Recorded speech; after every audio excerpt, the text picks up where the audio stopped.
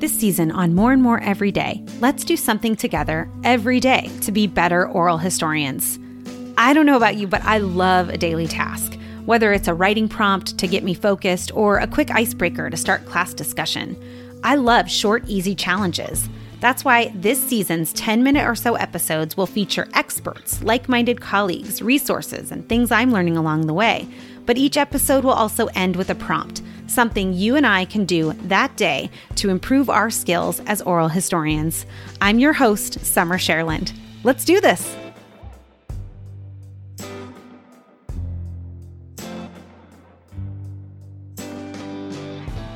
Welcome back, and there is one more challenge I want you to do before you get to your interview. I know, we historians, we are just so committed to the backstory and the before.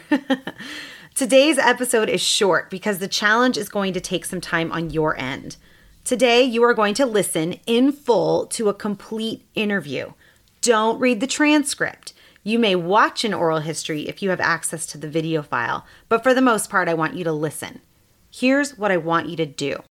I want you to seek out an available full oral history in an area that is relevant to your own. You may not find the exact topic you're looking for, which is okay. That's why you're doing this work, right? That's why you're becoming an oral historian. But I do want you to find someone's story that can relate to your research. For example, I once met a historian whose focus was on Native American and tribal hair. She did some really compelling research, but she struggled to find existing oral histories with Native hairstylists in the location she was studying. So she started doing oral histories on her own. If she were doing this challenge, she would have to find oral histories on similar topics, not the exact area of her research, because that's the situation she was in when I met her. So you're going to do that today. Find an archive with like-minded oral histories, reach out to your institution's special collections, or you can always go to the Library of Congress digital collections. Select an interview, preferably something longer than an hour or so, about an hour. And you guessed it, listen to the entire thing from start to finish. You're allowed to multitask in some ways. Take the dog for a walk, fold laundry, pick up groceries, but don't do anything professional. Avoid your email for an hour. Don't try to sneak in a few minutes of writing. Just listen. And social media, off limits. Here's what you're looking for. What's the flow of the interview? What's the feeling of it? How did the interviewer do? What did they do well?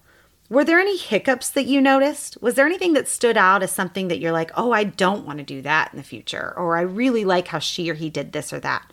And so what do you or don't you want to emulate in your own interview? Write your reactions to listening to this interview and these questions in your challenge journal. And tell me what you found at SMCC History, #More and More Every Day. Not sure where to get full oral histories? I've linked to a couple places in the show notes. Good luck. We want to hear from you. Tell us how you did today at SMCC History. Use the #More and More Every Day on Instagram and Twitter. Our email is historysouthmountain@gmail.com. And I hope you follow us, write a review, or suggest us to a colleague. More and More Every Day is brought to you by the South Phoenix Oral History Project at South Mountain Community College in partnership with the Southwest Oral History Association. Music by Noah Gattel.